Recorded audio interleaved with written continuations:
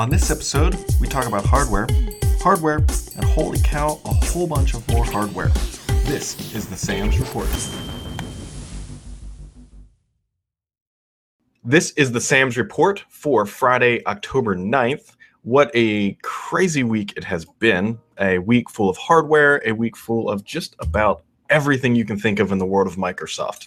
And if you were following along, which I know many of you are on Thurrott.com and a little bit over on Petri, also my Twitter feed and Paul's Twitter feed, we were in New York for this event, and it was a great event for Microsoft fans. Now, just giving you some overview here. So it was obviously in New York. It was at an old post office that they were going to remodel. It was actually a really good venue.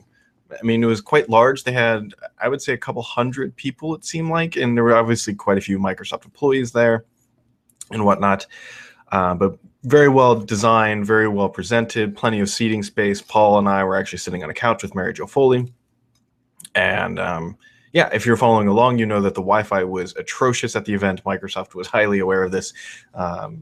It was a tiered effect because not only did the Wi-Fi suck, so you tried to log into the Wi-Fi, that was down or just didn't work. So then everybody flipped on their MiFis, which then killed all of the signals. I had an AT&T phone and a Verizon phone, and it was a disaster from that aspect. But fortunately, all the on-stage demos, everything else went pretty smoothly. So dive right in, shall we? So let's talk about what the event was. This was Microsoft's fall event where they showed off pretty much everything they're going to be doing for the holiday shopping season here. Now, it's not only holiday shopping season here, which we'll get to in a second, but it's what the company's been working on for many months, and in case of the Surface Book, actually they told us about 2 years. So this is the company's this is a big event for them because not only is it showing off new hardware, but it's also showing off what Microsoft likes to call lighting up of new devices and experiences with Windows 10. And so now they have their own premium-based hardware for this new high-end operating system that they've released. And if all of this hardware flopped, Microsoft would be in trouble. But after playing with it for quite a bit, I really don't think we're going to be I don't think Microsoft has too much to worry about. We'll get into that a little bit deeper here. But starting off the event, Microsoft actually came out and said 110 million installs of Windows 10, and of that, 8 million were in the enterprise. Two good things here, especially just for my personal sake. I had reported about a week and a half earlier that they had passed 100 million. So if anybody needed any more verification that my information was correct, there you go. I said 100 million a week and a half ago. Microsoft says 110 million. Very much within reason that they, it's all within the ballpark of reasonability. And so that gives me better verification on my numbers are generally correct. Because there was at one point where I posted 81 million and people were saying, no, I was wrong. But yeah, no, that number was right too. Anywho, they came out with that, said 8 million people or 8 million business machines, which is a good clarification, are now running Windows 10, which is actually a really good thing if you think about it from Microsoft's perspective here, because they are wanting to break into the enterprise with Windows 10. They failed to do so with Windows 8 on any measurable scale. And so the fact that they have 8 million and the fact that they're highly personifying this number very articulately means that they're very proud of how quickly the enterprise is actually moving to this figure, which is good. It's really good, actually. So they must be very confident that the enterprise is going to move to this route, and the fact that they're at 110 million installs. And somebody wrote, I think it was actually Business Insider wrote this week, that Windows 10 was the fastest selling OS ever. Well, that's not quite correct. It's the fastest adopted OS, but we got to remember that Microsoft is not selling 110 million licenses. They are giving away quite a few of those. So just keep that in mind. But 110 million, 8 million, Microsoft is well on their path. They want to get to 1 billion machines within, I think it said 3 years. So they are over 10% of the way there. And you figure that there's roughly 200 to 300, well, closer to 300 million, 275, we'll say, new machines built every year. So that puts them a little shade under 600 million, so 700 million with their current install base, just by what the market traditionally does. And they'll easily hit that billion number within 3 years. I'm very confident of this, especially when you factor in Xbox and IoT and phones. Billion's not going to be an issue, and they're well down that road path. One of the things that they showed off very early at the event is the HoloLens. Microsoft likes to show this device off. It's a very futuristic looking type product for them. And they actually said that their development kits are coming in Q1 for $3,000. There were kind of mixed reactions to this, and I'm personally okay with the price point. People were saying, oh, it should have been like Google Glass, which was $1,500. And anybody who's buying a development kit at $3,000 should not be doing this for a personal use item. This is very much an enterprise play up front. Microsoft has been very candid about this, that they expect their first few installs to, or first few sales or whatever, to be going to the enterprise and all that good stuff. So that's not too surprising that the price is so high. It's probably intentional by design. Likely, one, because the devices are not cheap, and two, they really just don't want people to get these things in their hands and be like, oh my God, it's just a terrible experience. Well, because it's a development kit, it's very early on. Nadella has said repeatedly, 5-year plan. And, you know, that's where we're at with that. So $3,000 for that. If you want to order it, check for it coming out in Q1. Something else to keep in mind is that on stage, Microsoft, and I don't agree with what they did here, showed off this really intense game. And it looks really cool, and I've heard from firsthand experiences, people saying it is a lot of fun, but they're dramatically overselling what the product is. The field of view was not what they were showing on stage. Maybe they think they're going to get there, but if you went and played the game, you would not have the same immersive experiences that showed on stage. Don't get me wrong, it would still be a lot of fun and would be good, but it's like the peripheral vision of this thing up and down and your top and bottom is dramatically less than what they show. So somebody asked here, it says, are you able to put the 3K HoloLens SDK into perspective versus the Xbox 360 SDK? I'm not quite sure what you mean by this question. This came from Matt Simon on Twitter. So there's a big difference between these development kits at a high level. So the development kit for the Xbox 360 has a very, very small targeted audience. It's game developers, right? And it's only to people who are going to be building games. And I don't know if you mean Xbox One either, but from the Xbox perspective, it's a very limited market. The HoloLens is very broad. It's very, very broad. It could be anybody from a hospital wanting to get better information on x-rays and surgeries, to an architecture firm, to one of the interesting things that we've been talking about here is actually city planner. So they can come in and build their design, then walk out into the field, and then actually see how streets and roads and everything are going to be laid out to see if they make sense. So from a perspective, I don't know how many they're actually going to be offering, but I suspect there's going to be high uptake of these things. I really do, even at that price. But again, in the corporate side of things, who want to build out these unique apps and experiences that are just haven't really seen before. And you got to remember, this is virtual or augmented reality, or what they like to call mixed reality, and not just virtual reality. Big difference on how the experience plays out too. The issues with latency and all that good stuff. But anyways, that's kind of the SDK from a nutshell perspective. But one thing you got to keep in mind, sorry, another comment says, a reporter who recently tried out the HoloLens stated after the presentation that the field of view isn't limited to the mail slot view. I have worn HoloLens twice. I have put it on twice. Now, they did not let us do it at this event. They did not let us try it on. I can tell you the field of view is limited. It's a mail slot is probably a bit limited. I would say from 12 inches from your face, let's see, 12 inches from your face is about there. It would be about a sheet by about 8. If you held an 8 by 11 sheet of paper out in front of your face, let's just say 18 inches. That's probably pretty good. And Microsoft, as Marcin points out on Twitter, Microsoft has been avoiding this topic a little bit. So I'm hoping that they're going to improve it. But anyways, back to the demo. It's Microsoft completely oversold it. The Verge, despite usually writing some very slanted things, actually got it right this time. They said that Microsoft completely oversold it and that they're setting false expectations with that type of a game. The field of view is not there.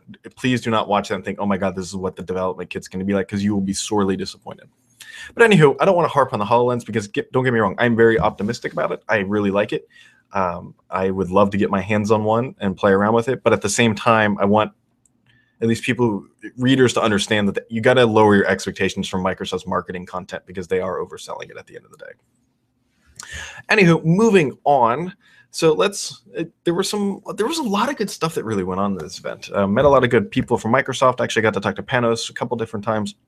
But let's talk about the 950, 950 XL. So Microsoft very clearly came out with these phones, right? They said, hey, here, and actually, if you if you go back and watch the presentation, Panos said, thanks for leaking all the content. And I believe I was actually the first person to tweet a picture of it and kind of started that floodgate. So sorry, Panos. He called me out on that in private. He said, hey, thanks for leaking the stuff. I said, no problem, Panos. That's what I'm here for. But that's just the kind of relationship that the press, specifically somebody like Paul and I, have with Microsoft, right? They want us to help talk about their stuff in an educated manner. But at the same time, we want to break the news. And there's a little bit of conflict there, but we all know that's just the nature of our jobs. Microsoft doesn't pay me. It doesn't bother me to leak their stuff as long as I leak it accurately. The worst thing I can do is leak something inaccurately. Anyways, so Panos made the jab that, hey, these phones are out there. You've already seen them, blah, blah, blah. He went through all this good stuff. But one thing that if you go back and watch the keynote that you really need to pay attention to is Panos, who got a promotion and is now actually overseeing the Lumia group, the smartphone group. He was very articulate in saying that these phones were not his. And now he may not exactly have said they are not his, but that's what, if you read between the lines, is what he's saying is essentially he inherited these phones. He took over the job and they said, hey, Panos, the 950 and 950 XL, here's where they are, here's what we're doing, here's what everything it is. So he didn't really get to put his touch on it, if you want to call it that. He didn't get to make it his. And he was very clear about this. He said, these are the phones, but maybe not necessarily the vision of what he envisions a phone could be. And everybody who was sitting around and everybody who kind of heard this, we all just kind of nodded and said, yeah, there's a Surface phone coming. There has to be. The way he's talking about this stuff is that, okay, this is what we're at now, but let me build something that's mine. And when I say build something that's mine, I mean something like the Surface Book or the Surface Pro 4. And it was, so keep an eye on what Panos does. And don't get me wrong, I like the 950 and 950 XL. They're good premium high-end phones. They're a little too plasticky for my liking, although there are some good third-party covers out there coming. So keep that in mind if you do buy these devices. We killed these phones. I mean, everything is known, high-end, quad-core, octa-core type stuff. SD card, 20 megapixel camera. Now, there is an iris reader in this, and so I didn't get to try it out. There's a couple. Let's talk about this for a second. So the iris reader, I heard from people who have used it, it works. It works just like Windows Hello would expect, but there's actually some issues in high lighted areas, like in direct sunlight per se. So if you're in direct sunlight, there's actually some issues with it picking up your eyeball, which is what it uses for Windows Hello. But for the most part, it does work. I can tell you from what I was told by Microsoft that the builds using Windows Hello for the phone and the builds that we're getting on our test devices are two different branches. And a lot of people, actually just about everybody I talked to, did not have the iris enabled. Mostly because that's a completely separate branch, and basically in that branch, the only thing that works is Windows Hello and nothing else does. So Microsoft's got a lot of work to do here, is what I gathered, to bring both branches together to make everything work well. And so there's that stuff. Somebody asked on Twitter, Yusuf, I believe is how you pronounce your name, asked if they were both liquid cooled, and the answer is no. They are not. Only the octa-core is liquid cooled. And the liquid cooling stuff, and actually Panos kind of leaked almost what was coming in the Surface Pro 4 at the event, because he kept saying tablet grade liquid cooling. So the Surface Pro 4 does have liquid cooling, and we'll get to that because it's pretty cool stuff. But the phone actually has liquid cooling, and it's exactly what it is. You have a little reservoir that heats up, and when it heats up, it evaporates, and whatever that liquid is, it goes up to the cooling area, it condenses again back into a liquid, and goes back down to the CPU, and it's just a thermal exchange that allows the device to remain cool. But it's really, really awesome to see that stuff coming to a phone and to help keep it cool, which kind of tells you how intensive this type stuff is. But the other thing Microsoft showed off a lot, and I think it's Brian Roper is his name, was up on stage with his crazy shoes and baggy pants, a great personality in his hat, showed off Phone Continuum. And it looked like a newer build from what I'd seen, because it showed up in the top corners, your connectivity and your battery life and that kind of stuff. I need to go back and look at all my pictures to see if there really was anything else new, but it's definitely a newer build of Continuum, Phone Continuum, sorry. And that's one of the really unique aspects. And they showed off the Munchkin dock, which I had exclusively, which I had, that was actually my first post on Throughout, I believe, was the specs for that stuff that I leaked. And so there's that little dock, and you just kind of plug in, and your device lights up the larger screen. One of the things I actually hope Microsoft does is I would actually love to see them build a monitor with Continuum built in. It's literally just a monitor, and you just put your phone on it, and it has everything you need for Continuum, and that's it. I'm not sure if they'll ever do it, but they have some great display technology there. And I would love to see them put that into a proper 27-inch monitor, and the base is just a phone Continuum dock, and it's just bam. So that thing for like $500. Give it 27 inches, well, since I'm dreaming, 27-inch 4K display, phone Continuum dock built in. That's what I want. That would be amazing for Microsoft. So, and 60 hertz 4K, by the way, none of this 30 hertz crap. So yeah, so that would be really, really cool. But anyways, the phone Continuum dock is coming, and all this stuff is actually coming around October 26th.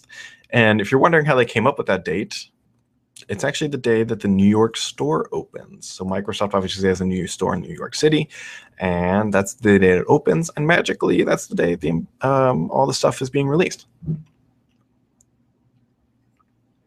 So yeah, so that's what's coming with the 950 XL, 950. They should do all right. I don't think these are, in my personal opinion, the savior phones for Windows Phone.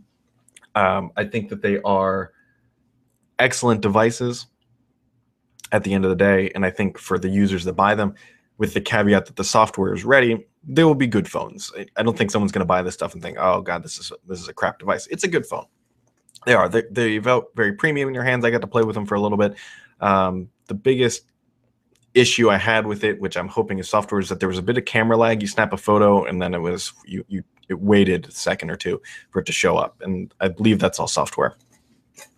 But yeah, so those are the 950, 950 XL. They also showed off the 550, which I believe is a $129 device, coming around the same time, just a low-end phone, so nothing too fabulous about it. It's just another low-end Microsoft phone.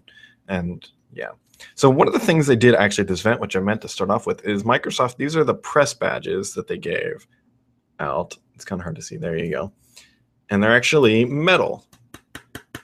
And so this is a first time, because you can kind of see back here, if you see those red badges hanging, those are what Microsoft badges typically look like. But these ones are metal. And so my joke the whole event was that these were built from the bodies of the Surface Mini. Yeah. Obviously, that's probably not true, but I just imagine that they gave an intern some tools and said, cut up all the Surface Minis and turn them into badges, and there we go. So that is the 950. You pronounced it right. Yeah, Yusuf. Yes, I did pronounce your name right. Thank you. So anyways, that's the badge, and that's what went on. Moving on, so Microsoft announced the Band 2, which is obviously the follow-up to the Band. And I did get quite a bit of time with one of these devices. And if you like the Band, you'll like the Band 2. It's a pretty big improvement. The ergonomics of it are improved. It's still not the most lightweight device on your wrist, I guess is the best way to describe it. But the curved screen, the actual band portions, the side, one of the things they did is that the battery is now in the bottom of the band.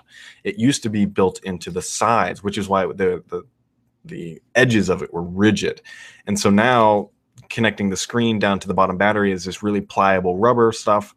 It feels good, and it's a good device. I think for the people who need that type of a quality fitness device, it's good. I do question the $249 price point.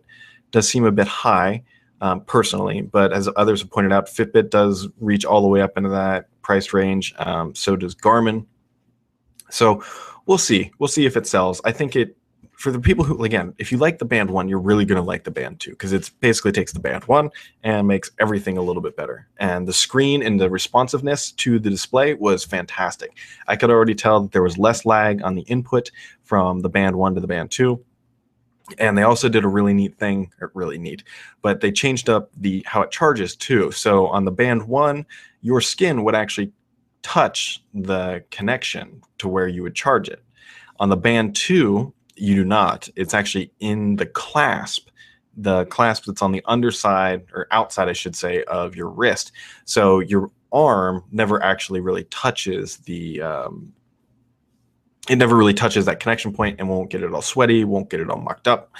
And yeah, and that's a good improvement. And so it's just a generally good update compared to what everything was. I mean, it was no big surprises. They did this big deal about Vox, or maximum volume of oxygen in your blood, using algorithms, which is kind of cool. Although I suspect that's a smaller user base who really wants that. For me, I like the heart rate. I like the tracking. I'll go running with it. That's my primary use for the band, is to track running. And so maybe one day I'll care about that, but for me personally, I don't. And then they also instituted a barometer, which is supposed to help with elevation. And people instantly thought, well, hey, I'm not climbing a mountain. This doesn't really make sense. No, the barometer actually helps with steps too, just changes in pressure. And it's all about getting just more accurate data. Just if you want to think of it that way, the best thing about the Band 2 is you're going to get more accurate data. You're going to get more of it in a faster and more friendly interface. So the Band 2, it's a good device. I wish it was $199. I honestly wish it was $149. But $249 is what they came out with, and it is high quality. The material around the display is aluminum. Actually, it might be stainless steel. I take that back, but it is definitely metal, and it's what they called clean metal. There's no chemicals on it. It's nothing. So it shouldn't react with your skin. And it does, like everything else Microsoft announced at the event, minus the 550, it does have that premium feel to it. So maybe people are just going to run for it. And, yeah, I hope they do well. And I hope Microsoft does well with it. But I don't know. We'll see what happens. It's cool. As Jason points out, he says the VO2 max estimate was part of the first band as well. He says, not sure why they touted that as new. I honestly cannot remember what all the Band 1 did, if it did that or not. I'll take your word for it and says that it did, but I'm guessing that they completely changed the algorithms and all that good stuff. But yeah, I don't quite know. I don't remember the Band 1 doing VO2, but maybe it did. Anywho, Band 2 coming out later this year, I believe end of this month, and we'll have a lot more about that here in the near future. So what else do we have? Yes, the Surface Pro 4. Somebody before I go on says anything about universal apps on the Band. So here's a good answer for you. The Band does not run Windows 10. Nope. Just like the Band 1, Band 1 did not run Windows. The Band 2 is not running IoT, Windows 10 IoT. It is running its own little unique thing. And so I don't think we're going to see universal apps on it, but I'm not quite positive on that, but I know that they very clearly said it's not running Windows 10 IoT. So there you go. Anywho, moving on to the Surface Pro 4. And the Surface Pro 4 is pretty much everything what everybody expected, right? Slightly larger screen inside the same bezel, roughly the same bezel, better pen input, much improved keyboard. Starts at $899 for 128 gigabyte, 4 gigs of RAM, and goes all the way up to $2699 for a Core i7 with 1 terabyte of storage. People were really asking for that size storage, so that's cool. And one of the other things you can do now is actually, if you go to the Microsoft website, you can customize your own device. You can just say, hey, I want X, Y, and Z features, in terms of processor, storage, and RAM, and then it'll tell you which one is, you can customize it. And so, yeah, so there you go. That's kind of the neat thing, is it's got a little configurator. It does start with an M3 instead of an i3. An M3 it's just an M3 processor. And Marvin asks on Twitter, he says, is the Surface Pro 4 with M3 really fanless? According to Microsoft, yes, it is. I have not played with an M3 model yet, but they have said that model is actually fanless. And I think that's an Intel requirement. So it's going to be interesting to see how the performance is on that variation of it. But according to Microsoft, yes, the M3 is fanless. So the Pro 4, I got to play with it quite a bit. You can definitely tell that it is thinner if you've never if you're not holding the Surface 3 right next to it at the same time. It's not like dramatically thinner, but technically it is thinner. Better pen input. Pen sticks to the side, so they're doing away with the pen loop. Thurrott had a big I'll just say it. Paul had an aneurysm over the whole pen loop stuff about what it is and what it isn't, where it came from. If you remember when the Pro 3 came out, and he has gotten over that, but we were joking about how there's no pen loop, so Paul can finally relax. But the pen does stick to the side very, very well of the Pro 4 and of the Surface Book, actually, too. And it's actually got a flat side to it, so the pen is not I don't know where my other Pro 3 pen is. So the Pro 3 pen is completely, it's a cylinder. The Pro 4 pen and the Surface Book pen are not cylinders. There's just a flat side to them, and the magnets are very powerful that hold it on there. It'll actually kind of just like suck it on there, and it feels good. Like you don't feel like it's oh, you're going to take a step and it's going to fall off. So the magnets are really, really good. Don't be worried about that stuff. And the biggest thing that I think didn't get much attention at the event, and myself included here, are the new type cover, or the new type cover. So there's actually two of them. Microsoft announced type cover with a actually, let's just take a step back. So there was a rumor, or rumors from different people before the Surface Pro launched, that we were going to have a 14-inch device. Didn't happen. That Windows Hello was not going to be included. Didn't happen. But there was going to be, the one rumor that was right was that there was going to be a Windows Hello based fingerprint reader in the type cover instead of Windows Hello in the tablet. So Microsoft actually built their own cameras for the Book and the Pro 4 to support Windows Hello. But I'd just like to point out that Paul and I did not write up the 14-inch stuff, and we did not write up that Windows Hello would not be included because we weren't hearing that.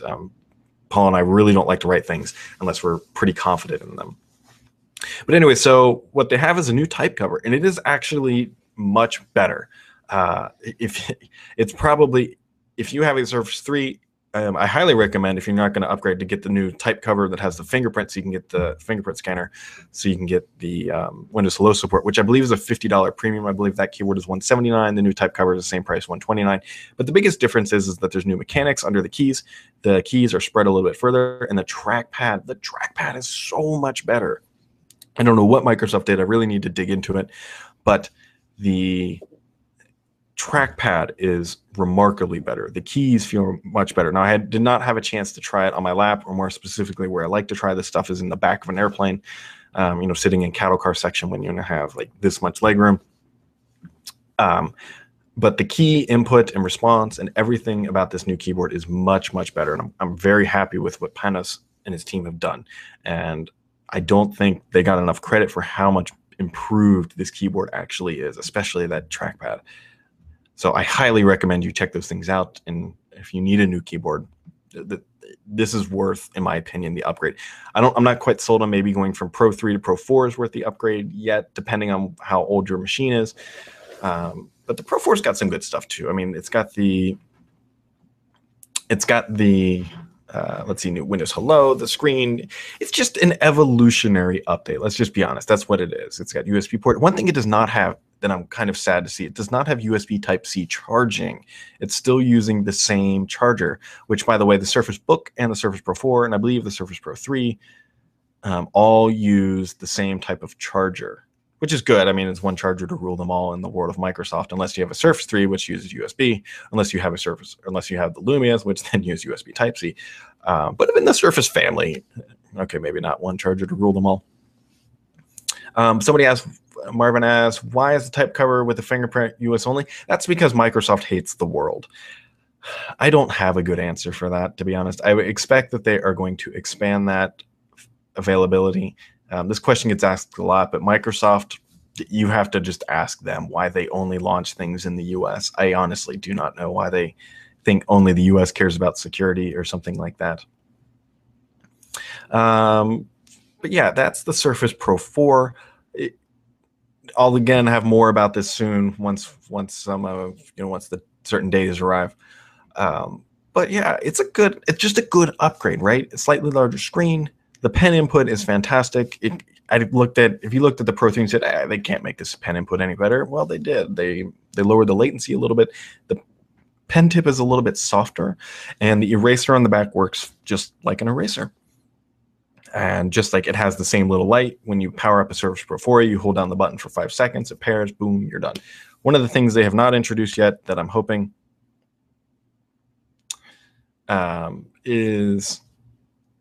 one of the things that I'm hoping that they do is allow us to actually remap that key. So I don't use OneNote a lot. I would honestly rather, like, my ideal world is actually if I could use that pen and then have it turn on the Edge markup feature. So there you go. And somebody, Yusuf, retweeted, said Paul was joking around, said my 14 inch surface rumor is correct. Well, Paul tweeted that. Tweets and writing up things aren't correct. We got this. Paul got this information, I should say. And it wasn't quite a 14-inch surface. It was definitely a 13-inch. And if you go back and look at the rumors, not what, and I'm talking about what people actually wrote up on their websites, or what I call hard promoting, which is an actual post. Twitter is where Paul and I just kind of vet things and just chat out loud. But anywho, so that's the Surface Pro 4. But one of the other interesting things about it is that the Pro 4 has liquid cooling. And so what Microsoft is saying this is going to allow us to do, or allow it to do, it says, so for web browsing and normal day-to-day activities, you no longer run the fan as you did in the Surface Pro 3. Thank goodness, because my Surface Pro 3 sounded like a hissing cobra because the fans would run so loud on occasion. And when the server is under pressure with the fan running, the heat will be more evenly distributed, not all concentrated in a hot spot. So what they're essentially saying is that under max pressure, the Surface Pro 4 should be a little bit cooler. It shouldn't burn your leg type scenario. So that's the Surface Pro 4.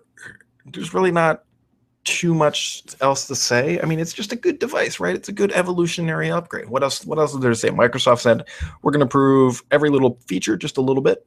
And when you put all this together, it's a nice modest upgrade, with Windows Hello support being probably, in my opinion, the biggest reason you would want to upgrade. If you don't care about Windows Hello, and you just spent $1,500 within the last few months on a high-end Surface Pro 3, my personal opinion would be just to wait. Maybe go buy the new type cover. But I personally would not buy a Surface Pro 4 just to have the newest and latest if you have a high-end Pro 3. I don't think it's worth that risk, worth the jump. I would just wait a year and go, do the every other year type update, because it's a bigger gain in that perspective. So, and then let's just talk about the Surface Book. This is, let's take a step back here. So the week before Microsoft event, I wrote up that Microsoft has a big surprise, and I wasn't quite sure what it was. What I personally thought it was is that Microsoft was building a clamshell for the Pro 4. So then if you buy a Pro 4, then there's an optional external hardcover type clamshell thing that would turn it into a full, like, 2-in-1 proper laptop. So that's what I honestly thought it was. But no, it's close. It is a 2-in-1, but actually the device is completely separate from the Surface. So the display has no ports on it, and it has a very nice base. And I will tell you, this thing is premium until the premium sun goes down at the end of the day. It feels in your hands fantastic.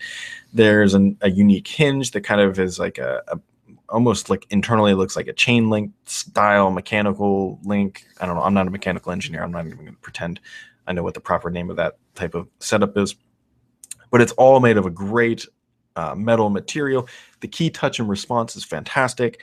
And so what they have is the Pro 4, the tablet, or sorry, they call it a clipboard. Microsoft calls the display portion a clipboard. Microsoft in their names, or whatever you want to call it, they call it a clipboard.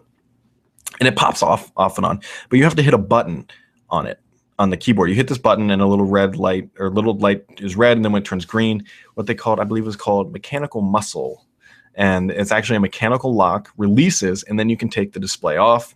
And in the display portion is housed the CPU, the RAM, the storage, and 1/3 of the battery.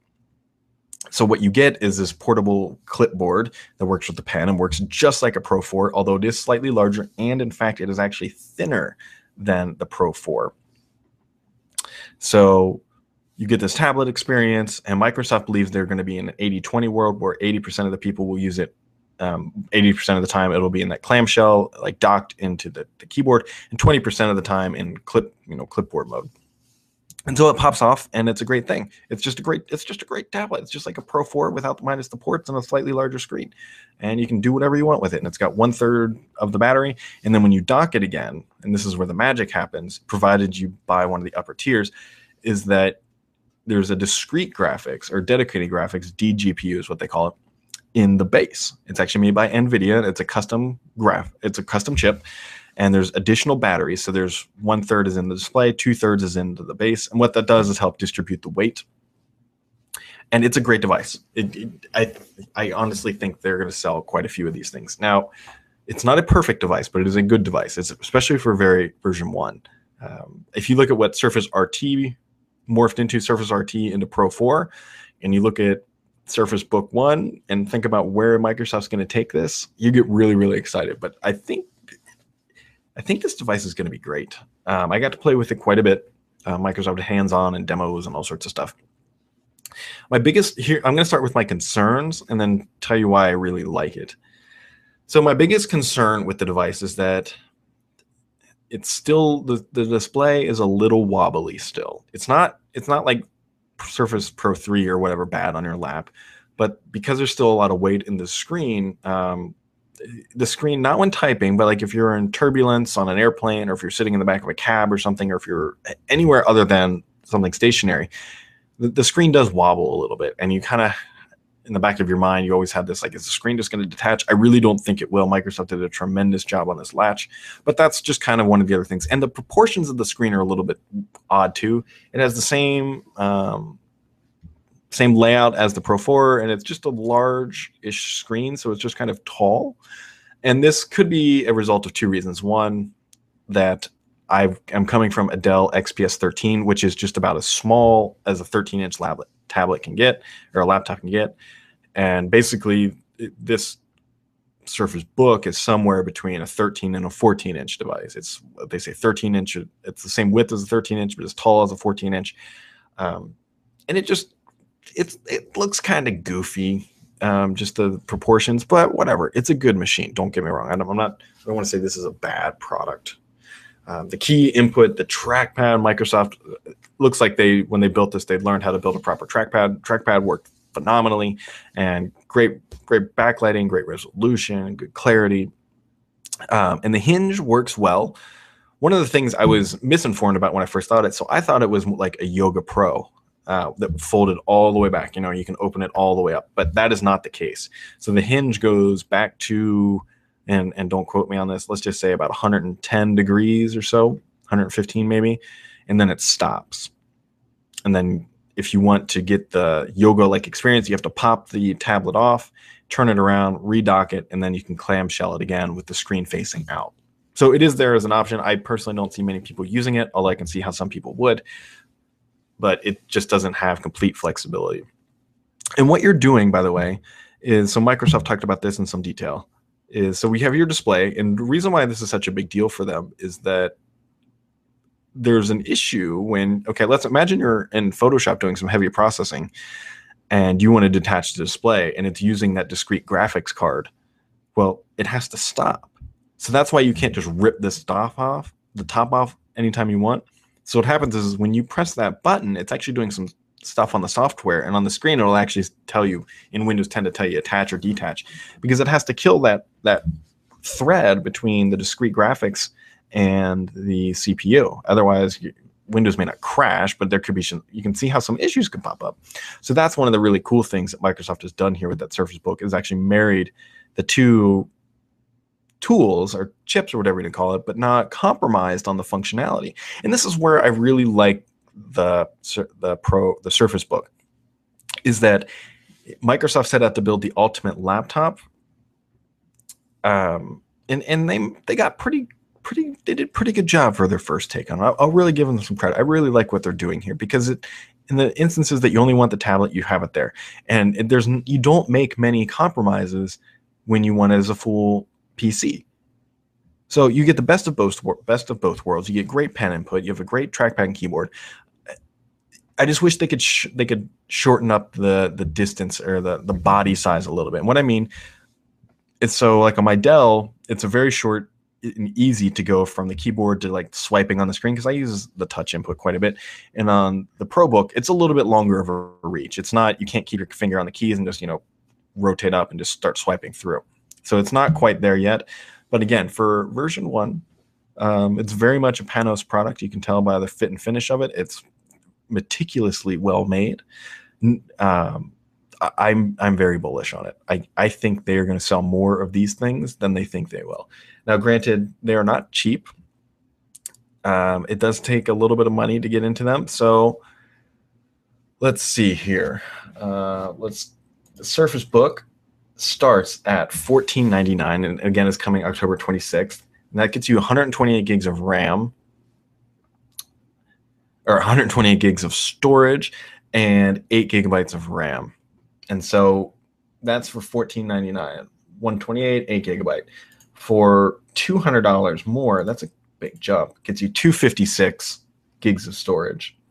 But if you want the discrete graphics, the coolest part that does all this stuff, kind of brings in all the bells and whistles, you're looking at $18.99 for an entry fee, and that gets you 256 storage, Core Intel i5, 8 gigabytes of RAM, and that's how you get the discrete graphics. It's starting at $8.99, and this bad boy goes all the way up to $26.99 for 512 gigabytes of storage, i7, and 16 gigabytes of RAM. One interesting thing, aside jumping back to Surface Pro 4, is that the Surface Pro 4 actually has a 1 terabyte storage option that jacks the price. Let's just check here. So if you have to go to configure your own device, where you configure now. So to get the 1 terabyte, you have to go i7, 16 gigs of RAM, and 1 terabyte of storage. Will be the same price, $26.99. So they've actually both top out at the same price point. So that's a choice you have. That's a choice you have right there. Is if we all just have $2,700 lying around, right? But if you do, and that's the route you want to go, you can max out a Surface Pro 4 with 16 gigs of RAM and 1 terabyte, or you can max out a Surface Book for 512, essentially just 512 storage. And my personal opinion on this matter is go for the Surface Book. It really, don't get me wrong, the Pro 4 is not bad. It really is not bad. But my personal opinion after playing with the Surface Book is, if you're going into that higher end category, buy the Surface Book. You'll be exquisitely happy with your choice. And it's on the market right now. I'm not afraid to say this, or I should say coming to market when it comes out. This will be the premier Windows 10 device that has its own identity. It's good. And one of the things that I was worried about, so there's a teardrop shape if you look with that hinge, and there's a little bit of gap in there. I put a lot of pressure on these demo units, and they did not budge. I have a daughter, 2 years old, and let's just say, she's 25, 30 pounds. I just imagined her standing on this, and it just smushing the laptop and breaking it. That's not going to happen. I put more than 25 pounds of pressure on this thing, and it was very rigid, and just like you would expect from Microsoft. It's a very high quality piece of equipment. So yeah, so that's the Surface Book. You should be very excited about this. I'm very excited about this. I will have a whole lot more about this in the coming weeks. And yeah, you can read into that how you'd like. I'll have a whole lot more about this. So I kind of want to end here with a post I wrote over on Petri. If you're not familiar, I also read on Petri.com what I called Microsoft's pistol in an olive branch. So over the past few weeks, we'll just say 4 or 5 weeks, we have seen Microsoft on stage at Apple's keynote, VMware, and Salesforce, and I'm probably missing some others. Microsoft has been everywhere, and they're building what they call bridges with these new software companies. Not new software companies, but they're building new bridges with existing software companies, specifically like VMware. And this is a big deal for Microsoft, right? It shows them being happy, collaborative, and friendly. And that's great. On one hand, they are opening new avenues with existing or new partners. On the other hand, or in the other hand, in my opinion, they have a gun. It's a pistol or whatever weapon you want to call it. And it's pointing them at hardware vendors, because Microsoft did not, unlike the original Surface tablet, Microsoft did not tell its OEM partners that they were building a laptop. They didn't tell them this, or 2-in-1 technically, if you want to call it that. And so they found out just like everybody else. Like Dell and HP were watching this and they said, oh shit, Microsoft's building a laptop too. And this is Microsoft securing its future, because it's not that Dell's been doing it and HP aren't doing good things. It's that they're essentially taking and rehashing the same type of product. They're rehashing an Ultrabook year over year over year, and they're not really ever pushing boundaries. And that's where Microsoft differentiates. I mean, look at the Surface line. They took them a couple years, and then all of a sudden, now there are Surface clones from Apple, Google, and everybody has a Surface clone now. And Microsoft was already there. And Microsoft has mastered the market. And they, in my opinion, probably have the best device. The iPad Pro is a joke compared to what the Pro 4 is. And around the same price point, too. It's Apple should be embarrassed by it. And so now Microsoft is moving into the laptop space. And they're moving in, encroaching deeper into their OEMs and their key partners' product line. And if they don't step up their game and build these really premium products, Microsoft is going to cannibalize some of their own OEM partners. And there was a point in time where OEMs and Microsoft lived in this perfect synergy. Microsoft only built the software and OEMs only built the hardware. But times change. Microsoft is evolving into securing its own future. And they said, hey, you know what? We need to build our own hardware everywhere. And so now they have their own phones, their own tablets, and now their own proper PC. So it's really an interesting thing to watch Microsoft evolve, because they're going to their former combatants in the software space and saying, hey, you know what, let's be friends. And they're looking at their OEMs and saying, hey, you know what, we're going to play with you guys too, except we're going to now be competitors. And so it's just a really interesting dynamic to watch Microsoft mature and watch Nadella kind of take over what his vision of Microsoft is. And one of the things I cannot get a clear answer out of Microsoft from, and I have a press quote somewhere, but it's completely ambiguous, is so prior to the Pro 4 announcement, Microsoft was, and like I know Dell and HP were doing this, saying, hey, we're going to resell the Surface too. They're going to become Surface resellers. But they did not say whether or not they could sell the Surface Book. And I asked, and the short version of the narrative is that it's a very new product and they don't have anything to announce at this time. So take it for what it is. I don't know if there's vendors or whatever. But anyways, Microsoft is really being aggressive. And actually, Panos on stage directly attacked the MacBook Air and even the MacBook Pro. So it's a new Microsoft. It's new hardware. It's new software. It's an interesting time to be watching them. And this shouldn't surprise too many people. People who have been watching Microsoft for years know that they have been changing the underlying functionality of how the company operates. And so here we are. They're now building laptops, or 2-in-1. I'm going to refer to it as laptop because it really is. It really is just a laptop with a detachable screen.